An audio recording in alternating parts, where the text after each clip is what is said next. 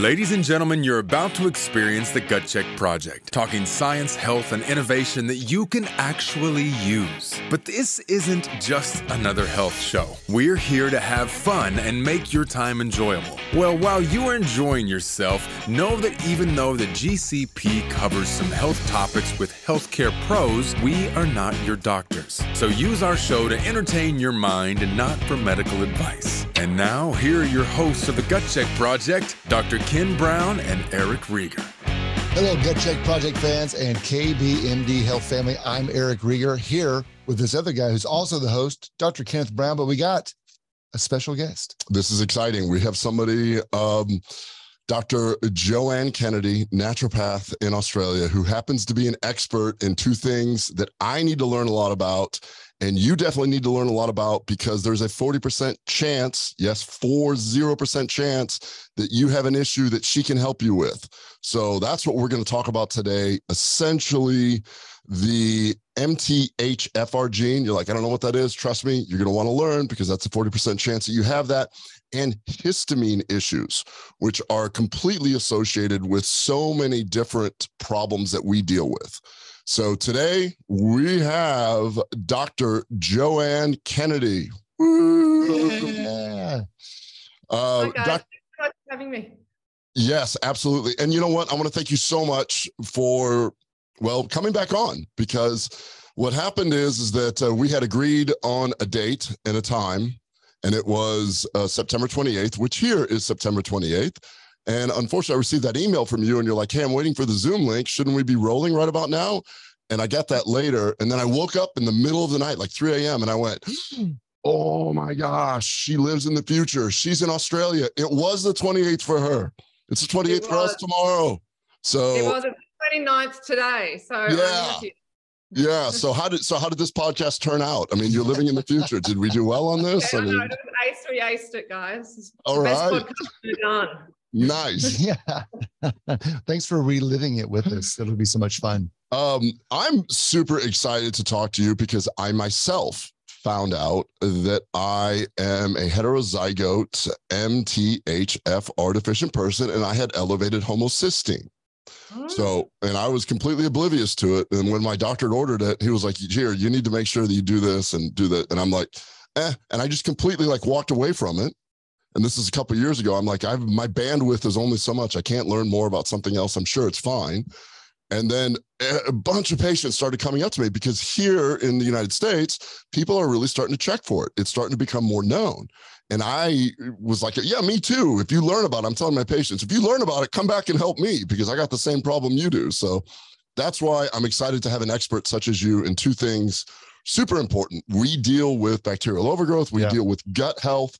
And I recently have also learned that any type of gut damage, any type of inflammation in the gut can lead to histamine intolerance. And that's what I need to pick your brain about also. So I am thrilled that we have you here on the podcast. So welcome. Do you go by Dr. Kennedy, Joanne? How would you like? No, we're not. This is Joanne Kennedy. We're not doctors here in the US. I think naturopaths in the US are naturopathic doctors. We're just naturopaths. Same thing. Oh, okay. The same thing. Same education. It's just we just don't call ourselves that. I think that's an American thing, because you can call me doctor if you like. You know what? We're going to call you doctor at the end if you know all the information that I think that you're going to show us. I was just thinking, it seems like everything that never used to be a doctor is now a doctor. Now you're a doctor of physical therapy. You're a doctor of CRNA. You're a doctor. You're a doctor if you're a nurse practitioner. We're doing the exact opposite here. Everybody gets called doctor at some point. Yeah, no, that's the American way. You're a winner. Yeah, you're a winner. Yeah, you all are winners. Everybody gets a trophy. That's so true. Yeah. The place on reality television. All right. Well, I have a bio that I've kind of put together from a few different places. Would you like me to introduce you? Yeah, please do. All right. So today we have Joanne Kennedy. I consider a doctor. She does not consider herself a doctor quite yet, because they don't have that title there. That's not written down. That's not written down. But she is a highly experienced neuropath and specialist in the MTHFR gene, methylation and histamine intolerance. Prior to establishing her own practice, Joanne worked at MTHFR Support Australia as a naturopath, specializing in treating patients with the MTHFR gene mutation and methylation issues. In addition to this, she understands the role that histamine intolerance plays in so many health issues and became an expert in histamine intolerance. Due to her unique expertise in the MTHFR gene and histamine issues, she focuses on digestion and gut health, women's hormones, and chronic skin conditions. Joanne's approach is to identify the root cause of illness, and she believes education and knowledge is what empowers her patients to make long-term positive changes towards optimal health. And that's how we feel also. So thank you for joining us. Yeah, great. Thanks for having me, guys. Awesome. Well, let's start with this. I said the acronym a million times, MTHFR. Most basic. What is that? What is that gene? Okay. So this is really important to understand, is that the MTHFR gene provides the code for the MTHFR enzyme. Basically, the gene says to the enzyme, you are an enzyme, right? The MTHFR enzyme, your role is to donate a methyl group to folate. Okay, now we know that people can have a gene mutation on MTHFR, whereby it can reduce the functioning of that enzyme. However, it's not necessarily going to be expressing if the environment is right. When the environment is wrong, i.e., you don't eat any folate, you don't eat green leafy vegetables, you're not going to have enough folate to create methylfolate. Or you eat a lot of folic acid, which is fortified in a lot of wheat and products and even supplements that will block your uptake of your natural folate. Or you've got gut issues, in particular SIBO, because folate is absorbed through the small bowel and you need pancreatic enzymes to absorb folate. So we need to be thinking about the environment and gut issues and diet when it comes to how this actual enzyme functions, alongside with if there's a gene mutation. And in particular, if that gene mutation is driving up your homocysteine, because homocysteine is a cardiovascular risk and a blood clotting risk, can also damage the blood-brain barrier. So MTHFR is something we think about in the background, but it's not a definitive it's not a life sentence. You can work with that enzyme to make sure it's functioning properly. And we are looking at the entire methylation pathway, which it is involved in. So there's a lot of hype around MTHFR. A lot of people will blame their health conditions on MTHFR, but it is 95% environment that we need to think about. Nice. Which is powerful because we can then make a change. So homocysteine can also rise if you don't have enough B12. You know, you need methylfolate and methyl B12 to recycle homocysteine into methionine, which will keep it at a balanced state. So it's not just MTHFR, it is all the other nutrients that we need to support the homocysteine moving into SAMe, which is for methylation, and moving down the transsulfuration pathway to make glutathione. And when it does that and it's balanced, it supports methylation, it supports glutathione production. So just looking at one gene and going, I've got MTHFR, and therefore I've got a diagnosis of something is not correct. Okay, so it's people are getting on the bandwagon with it, and it's great because it's something that we can think about, but we have to put it into context with everything else going on with our patients. Couple quick questions right there. So is checking, I've had several patients come to me and they said, I'm fine because my doctor checked my homocysteine level and it was normal. So I don't think there's anything wrong. So can homocysteine in itself be a marker or something to pursue more testing, or is it sufficient? Is it something that is like the canary in the minefield where you're developing more homocysteine, so now we need to sit there and look deeper and make some lifestyle changes? Absolutely. Homocysteine is such an important test to do. because it's involved in two very important biochemical reactions in the body.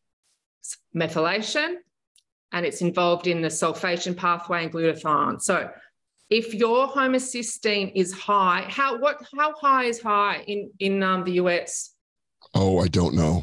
I would have to. Yeah. And in fact, I don't know because it is rarely done. It's rarely a test. Okay. It would have to be somebody that has some functional medicine training here that would even think about it. There's not really any allopathic doctor here that would check that with any regularity at all. Yeah, it's same here. It doesn't happen that often. We have to ask for it. So if your homocysteine levels are high, it's say for women sort of over 10, men over 12, what's that saying to us is that your homocysteine is not, it's blocked. Homocysteine needs to be converted into what we call SAMe, S-adenosylmethionine, which is your methyl donor, with methylfolate and methyl B12. And choline and zinc can help as well. Okay. So basically, if you are deficient in methylfolate because you don't eat any green leafy vegetables at all, you are not absorbing folate properly through the small bowel, you eat a lot of folic acid, which is just so common because of, the food chain, and you have no methylfolate, along with, an MTHFR gene mutation, particularly homozygous C677T, which can cause a 70% reduction in that enzyme functioning. Okay, so these people are really low in methylfolate, so they don't have enough methylfolate to convert homocysteine into SAMe, right? And you also need B12. You can't use your methylfolate without methyl B12. So methyl B12 carries methylfolate into what we call this methionine pathway, which helps regenerate and move homocysteine around. And when it builds up too high, because you're deficient in methylfolate, you've got MTHFR, you've got low B12, it will build up. And that is a blood clotting risk. So it can cause miscarriage, and it can cause cardiovascular issues, and it damages the blood-brain barrier. Now, you might not feel unwell. You can be fine. Fine, you don't have a problem. If you're a woman, you are fine, you're healthy, and then you have a miscarriage, and you don't know why. And then you'll probably have 5 miscarriages before they even test it, okay? Or it's implicated in neurodegenerative diseases, Alzheimer's and stuff. So you won't know until it's too late. Or, you dropped out of a heart attack. You might not feel unwell with high homocysteine at all. But the thing is, low homocysteine is something that hardly anyone understands this. And low homocysteine will tell me that you have massive problems with your production of glutathione. It's going to be due to having chronic inflammation because your requirement for glutathione is really high. So what we've got to understand about homocysteine, it's involved in methylation, but it's a storage molecule for sulfur. And sulfur is the second most abundant element in our body. It's essential for detoxification, essential for making glutathione. And people with low homocysteine feel so sick because what's driving it low is often mold illness and oxalate toxicity, which makes people feel wretched. These people have chronic fatigue, migraines, anxiety, depression, chronic pain, chronic joint pain, chronic gut issues. They have chronic candida. All the kids on the spectrum, autistic kids, have low homocysteine. So when your homocysteine's low like that, it's a really big red flag. Like, this is the first test I'll look at. If it's low, it's like this person is very unwell. And one of the main reasons is oxalates. Oxalates get formed in the gut when you have a very unhealthy gut. Oxalates can also build up from diet. So people who are going full paleo diets with lots of nuts and seeds. Spinach is high in oxalate. So people doing spinach smoothies every day, they're building up their oxalate content to a point where you can't break it down. And what happens is when you've got all this oxalate in the body, Oxalates form crystals, and they're sharp crystals. They deposit in the gut, in the joint, in the bladder, urethra. They can get into thyroid. They cause chronic inflammation, massive cause of histamine intolerance. But at the same time, what happens is oxalates share the same transporter carrier in the body as sulfur.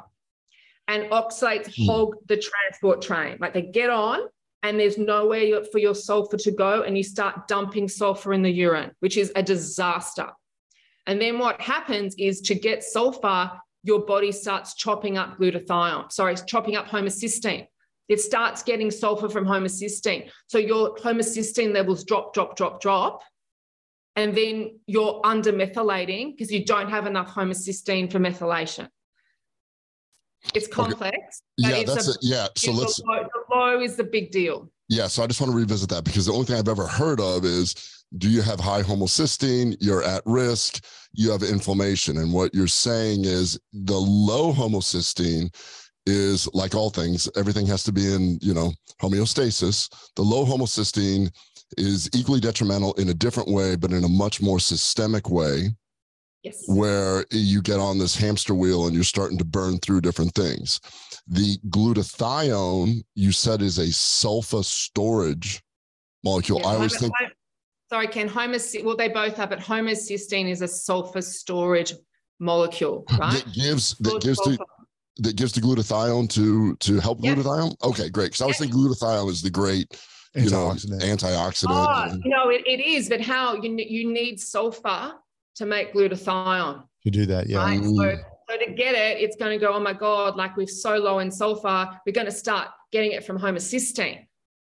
Yeah. Right? And the gut microbiome, this is fascinating, the gut microbiome will start to produce sulfur bacteria to get more sulfur.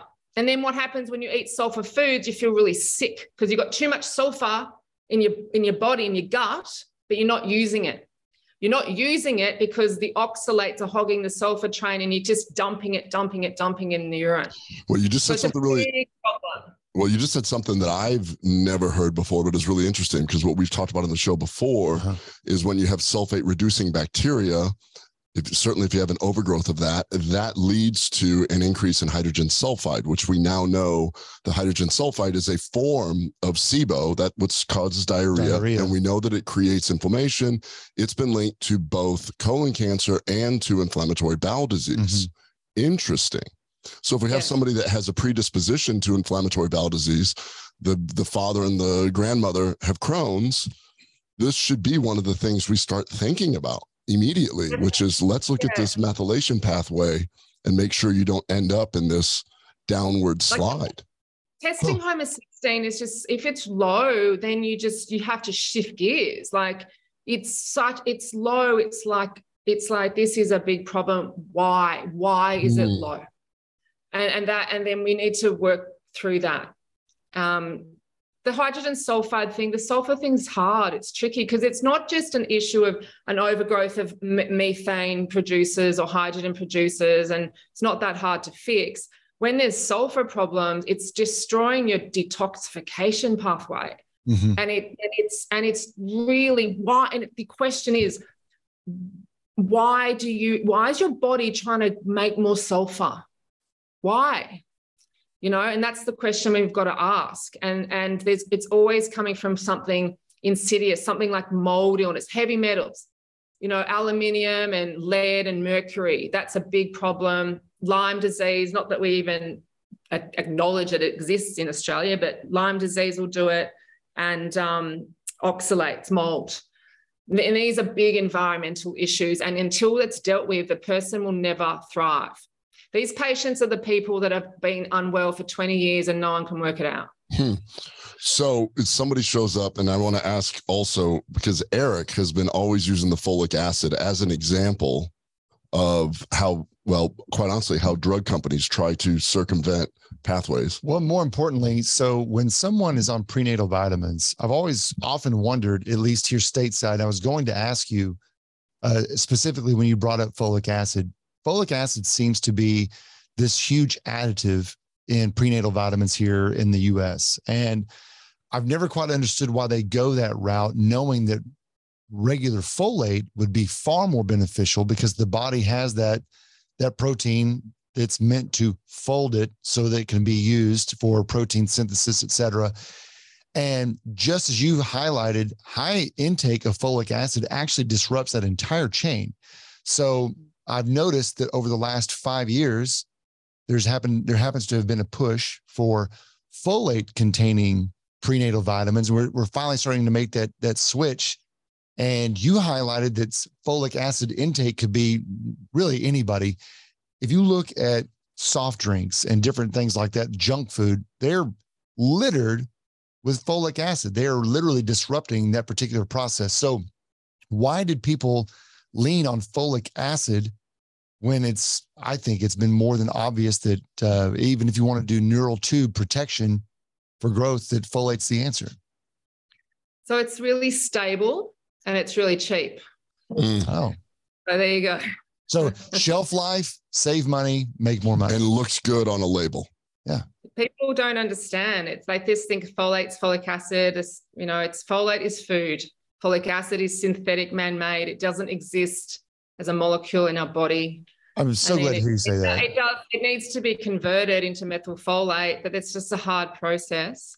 I think there's a lot of evidence that folic acid prevents neural tube defects, and it does. But what happens to the poor mother? Yeah. When she's not methylating properly and she ends up postnatal, after she gives birth, she's got so much estrogen and she's not methylating properly. And what do you need to detoxify estrogen? You need methylation. So a lot of the time, like they have a healthy child, but the mother is so depleted because she's been taking 5 milligrams of folic acid. The baby's getting it. I mean, I'm not a fertility specialist, but it's amazing what happens in fertility, and the body will protect the baby at all costs. So the baby gets enough to prevent neural tube, sure. But then the mother just suffers from massive issues with estrogen detoxification. She might end up with massive issues with histamine detoxification because you need methylation to break down histamine. I mean, in Australia, we now have a lot of products that are methylfolate for fertility. Mm-hmm. Guys, here's the catch. So many people can't tolerate methyls. It makes them depressed and anxious, paranoid, suicidal. Like, it's pretty hectic. So it's a bit of a dilemma. It's a bit of a dilemma. Because I've got a lot of women come to me that can't take methylfolate and they're so anxious because they know they have to take folic acid and they're so scared about doing that. So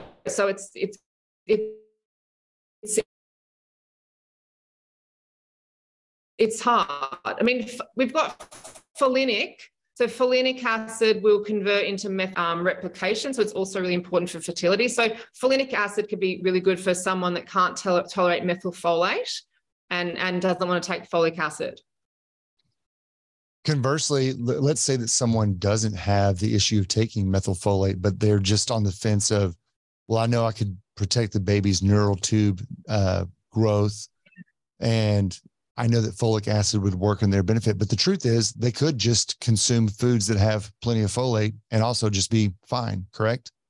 Well, what if they've got SIBO and they can't absorb it? When it comes to fertility, guys, it's tricky because it's just, the outcome is a healthy baby. It's difficult because I don't know if the research is there for methylfolate as robustly for actually preventing neural tube defects as folic acid. It is a dilemma, and I don't specialize in fertility. I'm just not at all interested in babies and stuff. But my old boss, my old boss is doing her PhD in folate, folinic acid, folic acid, methylfolate, and fertility. So the research will come and it'll happen. Mm-hmm. It's tricky. It's a tricky one. You said that some people cannot tolerate methylated versions. Why is that?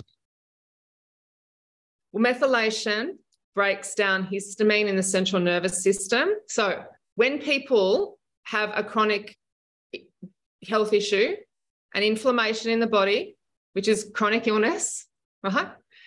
It will release histamine.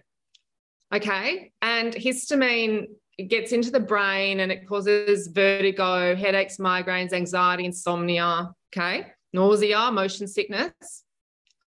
And then people will go and take methyls and it directly will start breaking down histamine in the brain, the central nervous system, but you're not fixing the cause. So the histamine's coming up into the body. It's coming from SIBO, gluten intolerance, candida, oxalates, mold, coming from all these things. And it's making someone feel having histamine issues. You take methyls, it breaks it down really fast. And it's not treating the cause, and it will come out as an adverse reaction, a worsening of your migraines, a worsening of anxiety, chronic insomnia. People that are like, you know, OCD, sort of paranoid, like paranoia, suicidal thoughts. It's really full on. And this is why I will continue to do MTHFR, even though I don't think it's a big deal on its own, is because I have people who come into my clinic nearly every week, like anxious, shaking. They're like, I've always been a nervous person, but now it's out of control and I can't sleep. And I'm like, are you taking methyls? And they said, yes. And I get them off them. And within a couple of days, they'll email me saying, I'm so much better. I'm back to my normal person. Right. Wow. So it's really, really, really prevalent. I hardly ever use methyls in my clinic because you can support methylation with diet and gut function. You can take folinic acid, which will convert slowly into methylfolate. You can take hydroxycobalamin, which will convert slowly into methyl B12. And the person, you fix the problems. Why are you low in B12? Why are you low in methylfolate? Why do you have high homocysteine, low homocysteine? Why? And you support them slowly, and that will give them the best outcome. Most of the time, with the exception, if someone has very high homocysteine and it's causing them, you know, they've got other cardiovascular risk markers, we have to go in with methyls, but we start really slowly. We start really slowly with methyl B12. So about, 500 micrograms we'll start on. We'll make sure they tolerate it, get their B12 up, and then you go in with methylfolate, because if you don't have enough B12, your methylfolate will build up. It gets stuck. You can't use it. Right? So you've got to go slowly and then build it up.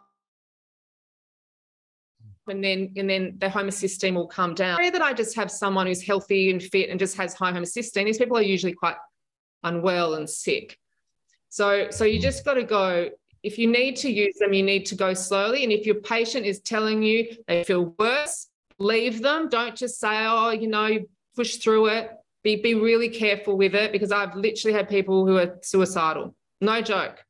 Wow. Golly. Well, I had a quick question. Do you find with the deficiencies that you've outlined a few times, being B12, that this is a chronic issue or an issue that happens oftentimes with those who happen to be vegan or vegetarian?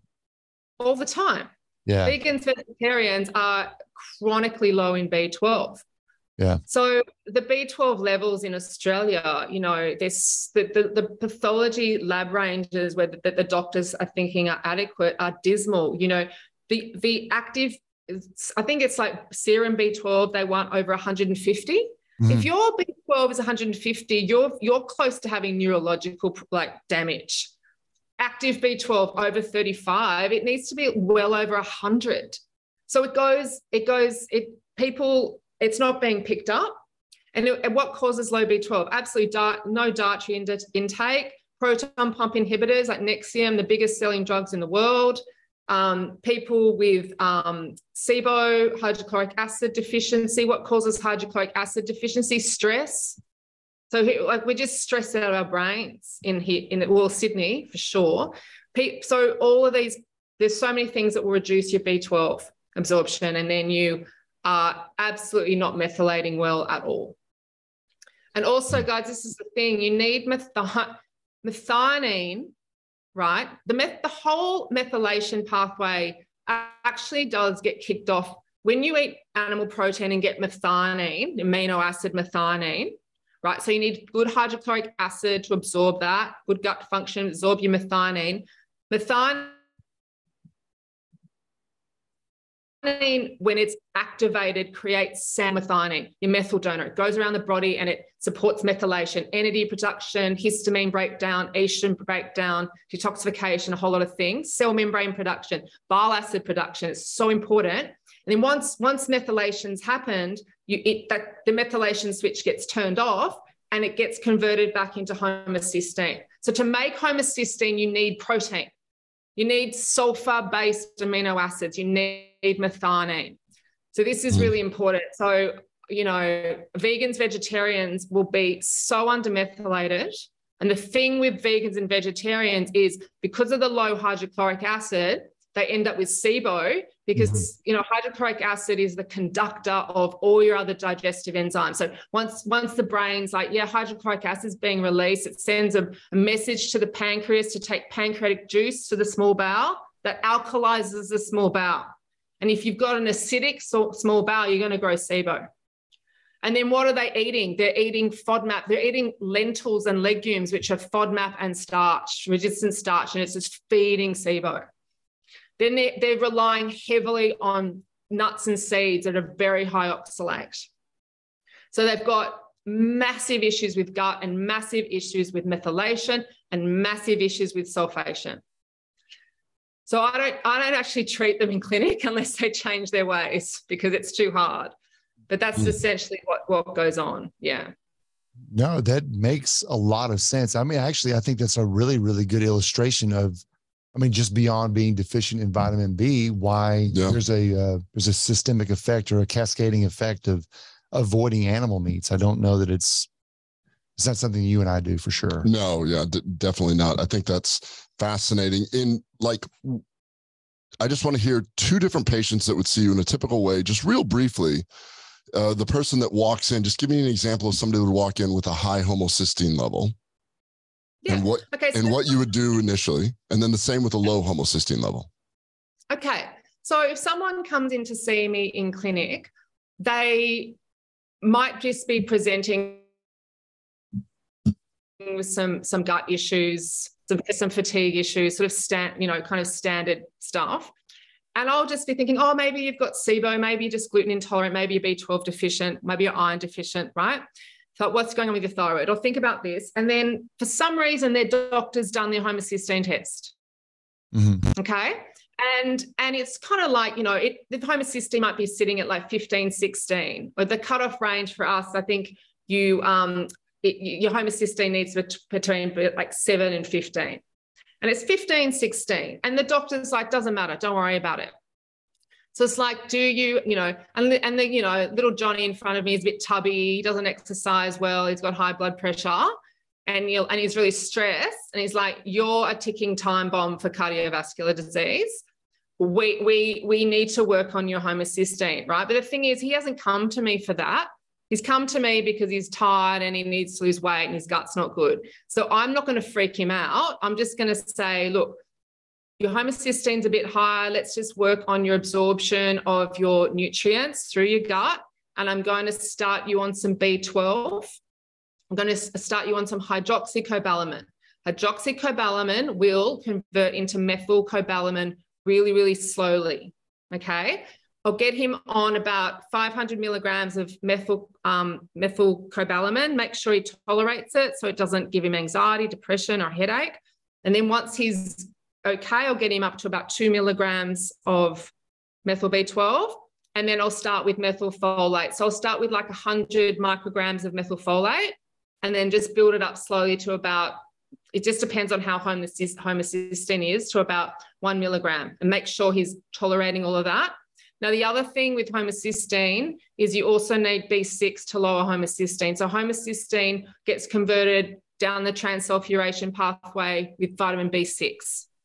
Okay, so once I know that they're tolerating the methyls, I will get them on a formula specific for reducing homocysteine, which will have methyl B12, methylfolate, vitamin B6.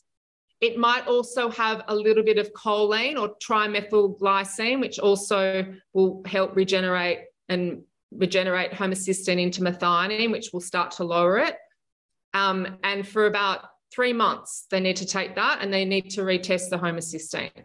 So if they're homozygous C677T MTHFR, I'll educate them on this is something that you need to consider, be aware of, and you need to keep taking your homocysteine lowering supplements, retest, make sure it's in range, and then they probably just need to be on a maintenance B vitamin supplement just to ensure that they're regenerating and moving their homocysteine around the pathway properly, and keep retesting every 6 months. Because if you take these homocysteine lowering supplements for too long, you're just going to end up with low homocysteine. So then that low homocysteine person walks into your clinic. What do they look like? How do they present? Low Not homocysteine. labs, like how do they present physically? They are anxious, depressed. They have multiple chemical sensitivities. They have chronic gut issues. They have pain issues. They have fatigue issues, brain fog. They are sick because it's oxalates and mold. They're just inflamed. Yeah, they're just inflamed. Yeah. But their oxalates are so bad, guys. They're so bad. They are the worst thing. They're the worst because they are once when your gut can't deal with breaking down oxalates, they start depositing in your joints. They deposit in your in the bladder, in the urethra, in your joints. They can get into the thyroid. They can even get into the brain, and they're causing chronic pain and chronic inflammation and a huge release of histamine.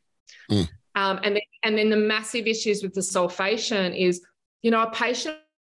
Well, I had a lady in last week, and she's just I share an office with lots of other practitioners, beauticians and stuff, and there was too many smells, perfumes and stuff, and they were like nauseous and sick, and they felt terrible because if you don't have enough glutathione, you can't support your detoxification liver, and these people have the multiple chemical sensitivity and the multiple food intolerances. So they can't tolerate oxalate foods, they can't tolerate sulfur foods, they probably got SIBO as well, and they can't tolerate FODMAPs, and they can't tolerate histamine foods. So these people have multiple food intolerances. So these people, and they've done every product, they've done SIBO protocols, they've done Candida protocols, they've done everything, and they never get better.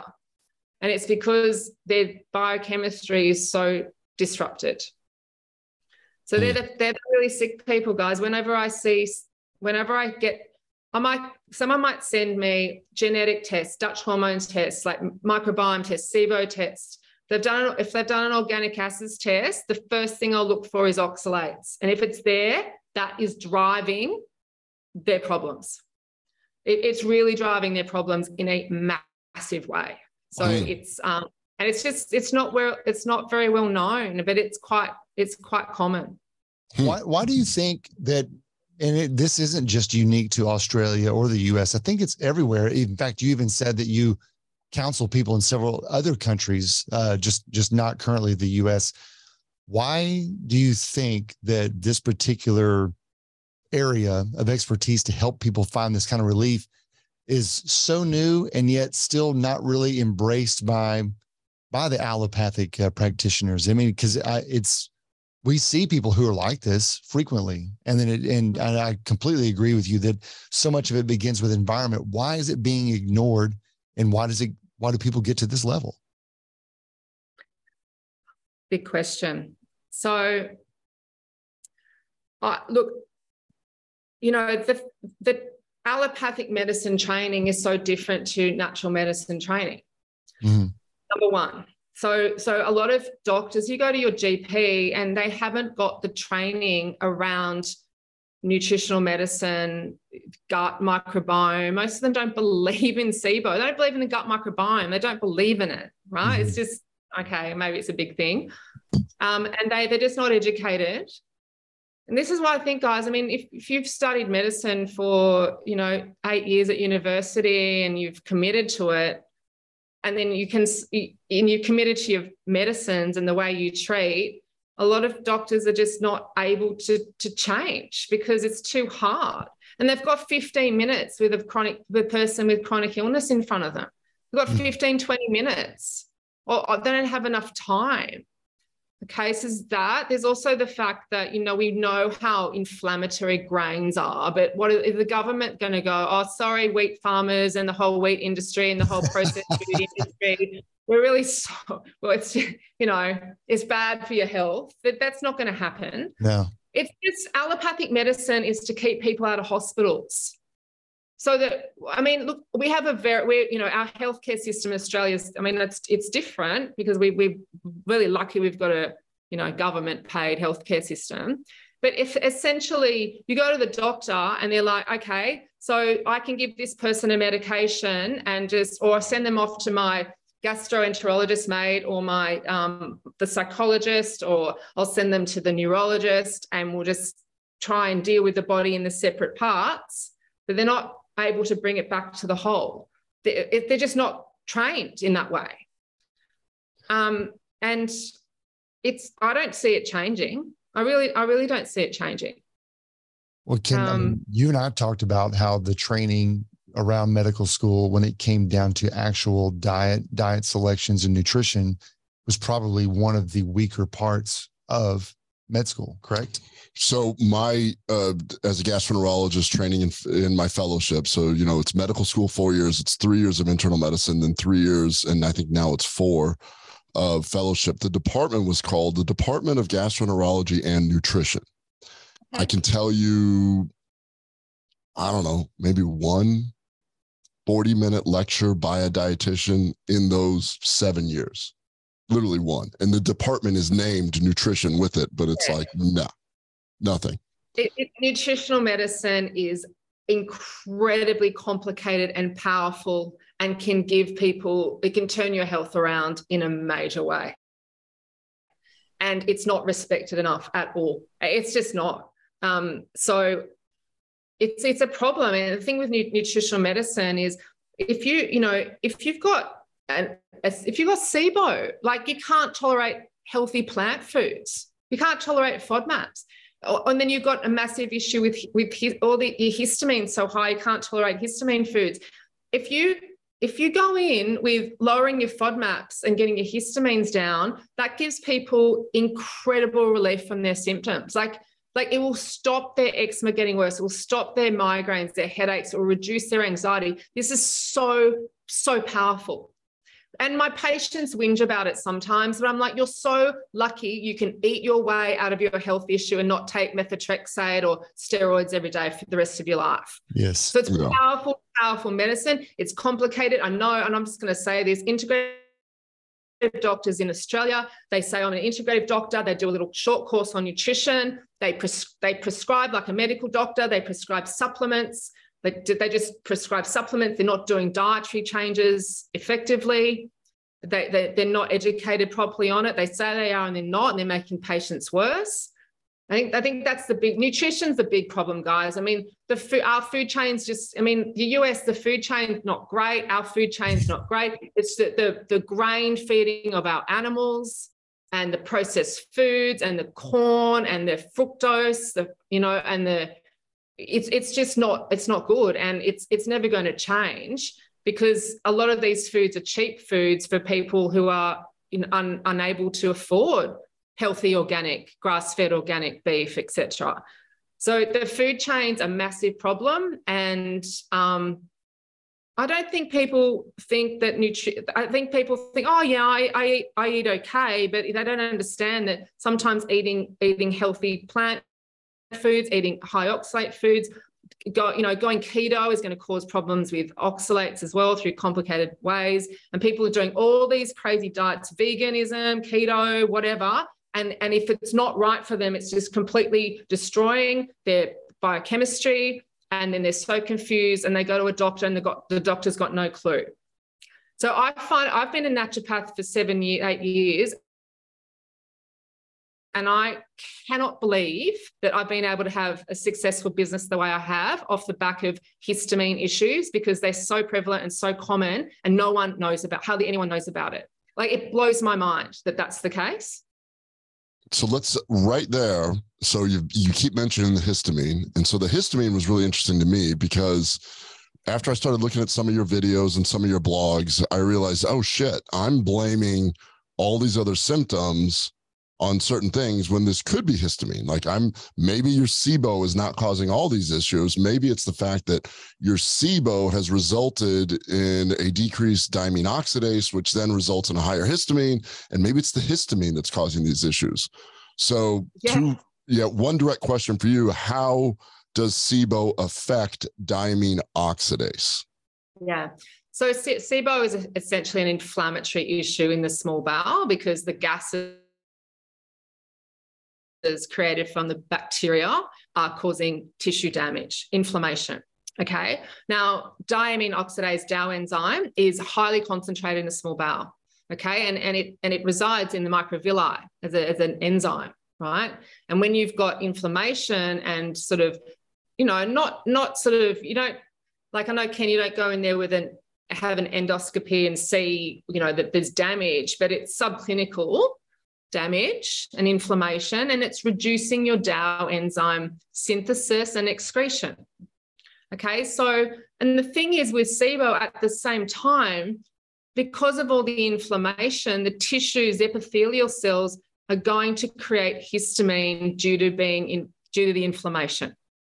They're not mast cells, they're epithelial cells that will make histamine on the spot when challenged by inflammation. Mm-hmm. So you've got more histamine being made and then less ability to break it down.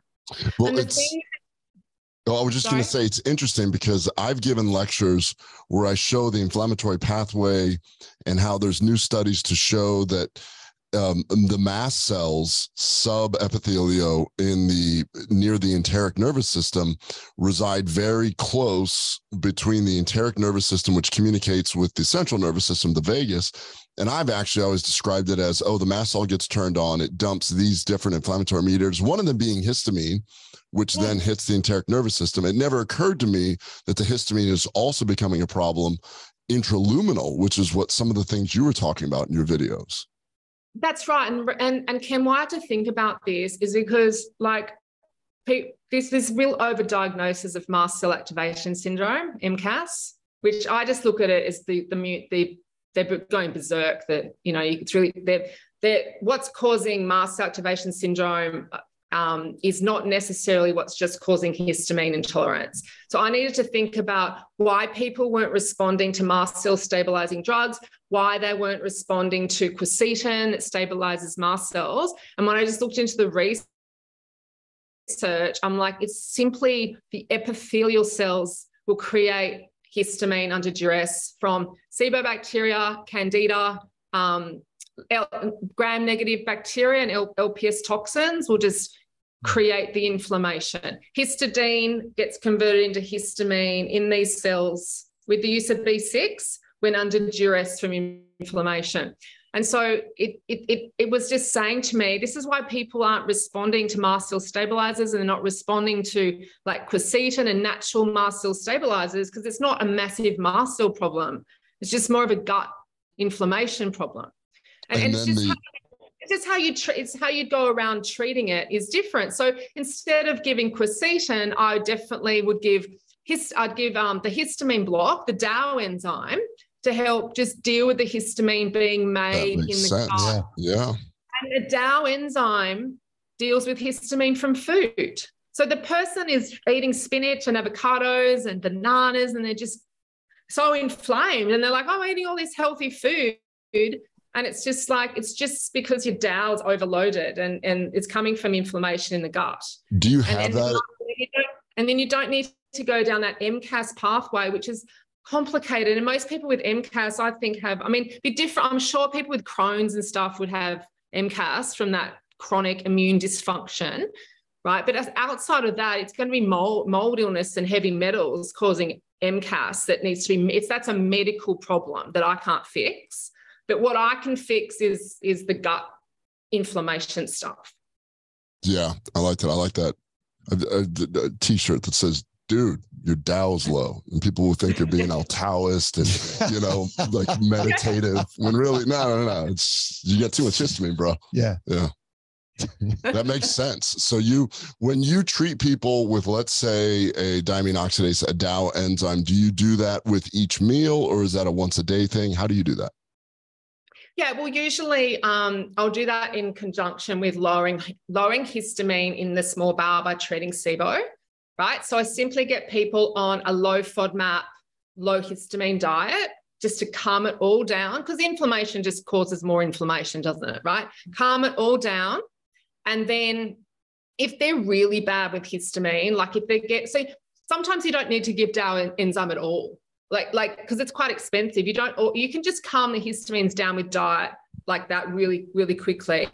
But if someone is suffering with migraines, you know, or eczema's really, really bad and they can't go to work, it's quite severe, then I actually get them to take the DAO enzyme just as a rule before food, even though they're not eating histamine foods, but just to get it in a routine, just to help. I mean, look, there's always going to be a bit of histamine in the food, isn't there? But just because of aging process, I just get them to take it before each meal, because it's actually just dealing with any of the histamine that's coming from the gut and from any food at the same time. But you can also take DAO enzyme to deal with histamine. If your anxiety and your insomnia, say your anxiety is coming from histamine, which it absolutely causes anxiety, you can take DAO enzyme to reduce your histamines and reduce your anxiety. And you can take that any time of the day. It's really powerful. Insomnia, you can also take DAO enzyme before bed.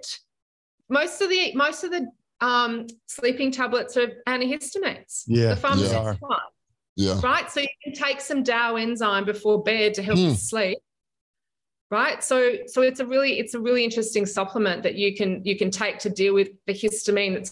That's the thing with histamine. The easy thing about it is it's broken down with DAO, right? Or it's broken down with methylation. But in the majority of people, it's coming from the gut. It's coming from diet and it's coming from SIBO. And it's just, that's how you deal with it, right? It's just you reduce it in the gut, and then it stops it getting into the central nervous system, which is really where methylation breaks down histamine. I've got a strange environmental question, and you had me kind of on this train when you've mentioned eczema a few times. Do you find that maybe as weather gets colder, that you end up encountering more people who are having a histamine imbalance simply because of that weather change? And I've noticed that there are many people who have cyclical episodes of eczema outbreaks, which happens to coincide usually with cold weather. So I'm kind of curious if maybe you have people who come in and have their complaints about probably histamine problems in colder weather. Definitely. So I think with Sydney, it's more of an issue with not that we get that cold here, but it's the plants, this fauna and flora in Australia. We are it's quite unique. Our plant life, not just our animals. Our plants are unique, and people can be very allergy prone to our plants, especially people that are not born in Australia. Right, I've got a lot of patients from Asia and stuff that will come in and have massive histamine flare-ups, eczema, when in the spring. And because there is actually a lot of mold in Sydney, because it's built on sandstone and it's surrounded by water and does get relatively humid. So absolutely, yes, people, when it rains a lot, dampness goes up, they will definitely have an increase in their histamine symptoms, any symptom, eczema, etc. But I had one patient when I first started, the worst eczema I've ever seen. It was so bad. And this is before I knew about mold. And we got on a SIBO diet and we just low histamine, and we got her pretty good, but it would just never go away. And then she actually went to New York and it went away, gone. As soon as she came back to Sydney in her apartment, as soon as she walked in the apartment, 5 minutes later, you could just feel it. The skin started to itch. And I'm like, this is environmental. And it was absolutely mold. So she lived near Bondi Beach, which is like near the beach, near the water, like really old homes down there. She was on the backside, not a lot of sunlight, and it's mold. So I started to really understand mold when I started really looking into histamine. And now I've got a mold specialist working for me because it's such a big problem. So mold's going to grow just with humidity and dampness. But yeah, but absolutely, skin issues are so hard to treat because there's so many environmental factors that play into it.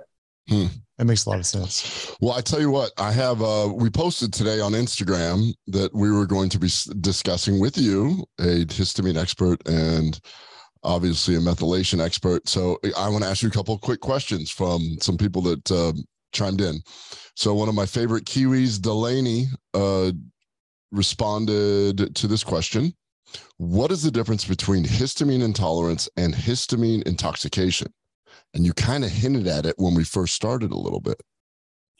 Well, I mean, histamine intoxication is not really a term that we use here. So does she mean mast cell activation syndrome? It's a he. And I think that he just wrote histamine intoxication must have something to do with had a bad reaction in some sort of way. I'm thinking like you were describing the person that came in with just anxiety and all this other stuff, and you gave them some methyl products and they ended up getting much worse. That's how I'm viewing the question, like an acute exacerbation. Okay, so can you just say the question again? So what's the difference between histamine intolerance and histamine intoxication? Yeah, okay, so if you're looking at intoxication as being an acute, so like an acute histamine attack. That's kind of how I'm viewing it. Yeah. Yeah.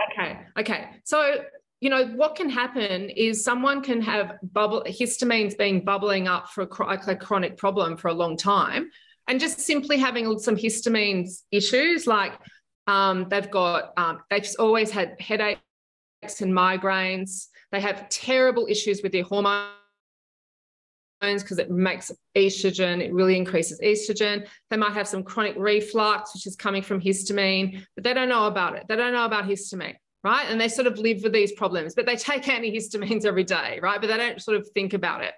And then what can happen is they can actually do something like this, and I see this, they have shellfish. They've never been anaphylactic to shellfish before, because their histamine cup's quite high, and they'll go and have some shellfish, right? And then bang, their immune system just kicks off and goes berserk, and they have a really severe histamine response to that for the first time ever. COVID, massive, right? Because it's an inflammatory condition, and there's all this research on the microbiome and stuff. So people, I've got so many patients with long COVID with histamine issues because they always had SIBO. They always had it. They just never bothered treating it. Right? Or they've always had massive estrogen dominance. They've never really treated it. Then they had COVID and this massive inflammatory condition, and all this histamine is bubbling up, and then they get the massive histamine issues, like acute, like severe migraine, severe anxiety, severe eczema. I had a patient recently, like she's always had gut problems. She's just ignored them for 40 years. And then she got COVID, or it was the vaccination or something, and she's now got extremely itchy, red, raw skin, and it's all histamine. So these people have underlying histamine intolerance. It's not treated, and then they have something that severely triggers it. Anaphylactic reaction to something like shellfish or peanuts, vaccination, COVID will do it. Definitely, I've seen that. And then the other thing that I've seen with COVID, not that my patient base on that is massive, but all the patients that I've seen with long COVID histamine problems have got mold illness. They've got mold in their house. They've just never dealt with it. Wow. So that's how I see it. You can become intoxicated with too much histamine really only if you've got an underlying histamine problem. That's how I see it. So we have another question here from Hadil, and she asked, does a histamine intolerance have any correlation to one's serotonin levels and or anxiety issues? Yeah, absolutely. So this is fascinating. Histamine is involved in the release of serotonin, right? So this is complex. Histamine does stimulate the release of serotonin and dopamine, right? So it can definitely affect your serotonin output. Okay. The thing with serotonin is you need it balanced. You don't want it too high. So with serotonin, you need a certain amount, but when you have too much serotonin, it causes serotonin syndrome, which is depression. what you need to break down serotonin and actually convert serotonin into melatonin is SAMe. It's methylation. So complex, guys. When we're dealing with neurotransmitters, it's very complicated, and there's obviously a lot more to do with that. So, simply having inflammation in the brain is going to cause issues with serotonin. Now, the big thing with histamine, this is a very direct-ish thing. Histamine that's coming from the body, from gut issues, and estrogen, this is a massive thing, will get into the brain, and it increases histamine in the brain. Histamine in the brain then sends a message to the adrenals to release adrenaline, which absolutely causes anxiety. And it will cause heart palpitations, shortness of breath, okay, and all the adrenaline symptoms of anxiety. And then it causes insomnia. Histamine is involved in the sleep-wake cycle in the brain. So it's important for sleep-wake, going to sleep, waking up. But when it's too high, chronic insomnia. And these people, I always ask them, do you feel tired but wired? They wake up in the middle of the night at 1 o'clock, and I say to them, if you had to get up to go to the airport, would you just be like, right, I'm getting up. I actually want to get up and do something. They're like, yes, I feel like I got to get up and do something, but my body's so tired, but my brain is just wired. So absolutely, histamine causes anxiety and insomnia like that. Yeah. Wow. Interesting. We actually ended up with a bunch more questions, but I think you covered almost all of it. That was very thorough, what we've been covering here. So that is super fascinating. And like we said in the very beginning, screw that. You're a doctor. I don't care if they don't honor that. That's a lot of information. Absolutely. Wow. And you really know your shit. Dang. And it's complex, and it gets me thinking, I don't pay that close attention to my diet, the amount of oxalates I do. I'm just pretty much don't like to, you and I are pretty simple. It's like we just eat whole foods, but I will not put 2 and 2 together that maybe I'm eating a high oxalate diet or I'm promoting histamine. Totally agree. But I think that if you really listen to what, and Joanne, please correct me if I'm wrong, but what I heard you say throughout this entire presentation and discussion is a balance of what you eat nutritionally is critically important. You obviously need the green leafy vegetables. There's nothing wrong with nuts and seeds, but if you don't have the B12 to help balance that out, and you don't have the correct nutrition to support the pathways that handle histamine, that make certain that you have homocysteine levels right where you need them to go, that's where you begin to allow your body to get into trouble. Is that correct? Absolutely. I really think having a balance is absolutely key. And sometimes patients come to me where they're so out of balance that it takes a long time to get them back into balance, because, that's going to allow a human to eat all the foods that we're actually meant to eat and absorb properly to run our body. But these extreme diets are often not right for a particular person at a particular time in their life. That's the thing. This is why nutritional medicine is so powerful, and it needs to be, each person needs to really understand what their nutritional requirements are, because it's important to get it right for yourself. But broadly, absolutely, eating a wide variety of plants and nuts and seeds and animal protein is essentially the best way to go. And I kind of call it a loose paleo diet with treats are fine, we need that. But it's when you're pushing one pathway too hard, you can end up very, very sick. And just don't, a lot of people just doing these fad things. A lot of young girls in Sydney are vegans, and they're so, so sick. Hydrochloric acid is antimicrobial. I read the evolution of hydrochloric acid. I just went down this rabbit hole of research. Humans have evolved to have highly acidic stomachs, like vultures. We actually have acidic stomach like vultures because we're meant to be eating animals and being able to break it down, and it protects our gut from microbes building up. So it's fundamentally important to do that. I'm glad you brought that up. When I met Ken, he got my attention because you were a big promoter of roadkill consumption. That's how we met. I was when everybody else would go to the cafeteria, I would just walk out in the street and find a recently killed squirrel and have no problems with it. Yeah. You're joking. Oh, yes, we are. No, but you live in Texas, so I don't know.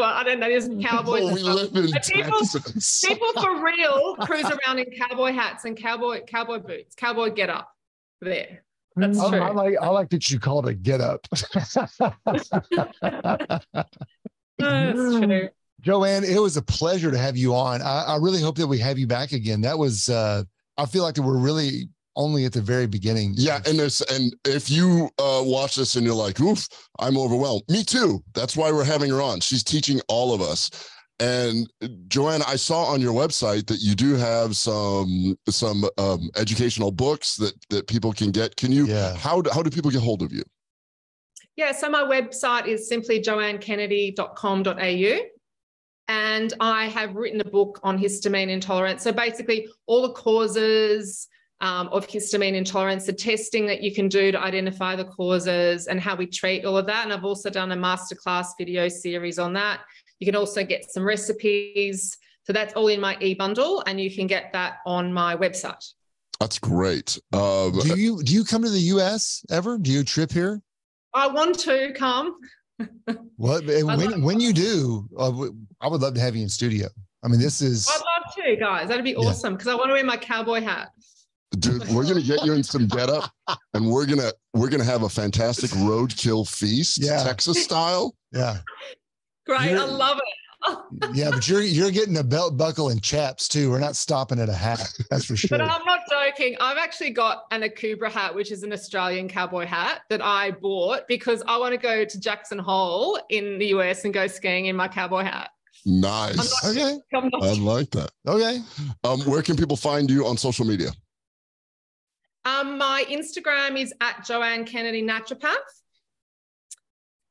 All one word. And I've got a YouTube channel as well, which is simply Joanne Kennedy Naturopath. So Perfect. they're all my vlog, my video content that I'm doing slowly. All links will be in our show notes, of course, on the homepage of kbmdhealth.com or gutcheckproject.com. So everything that she's just listed, folks, we will make certain that we make it easy for you to find and connect with Joanne Kennedy. Yes. So that's a wrap. Episode 85. Joanne, thank you so much for joining us. And it's a lot of fantastic information. It's got me thinking a lot about a bunch of patients that I feel like I need to take a second look and redirect a little bit where we're going. So thank you very much for educating us. You're welcome, guys. Thanks so much for having me. Hey, Joanne, don't go away yet. But guys, we're going to go ahead and close out the show. And thank y'all so much for tuning in to episode 85. Be sure to like and share this episode or any others of Gut Check Project. Ken, anything else to add for this? No, just if you want to learn more, we gave you the place to find Joanne where you can get her books on these different topics. Thank you so much, Joanne. Thank you, guys.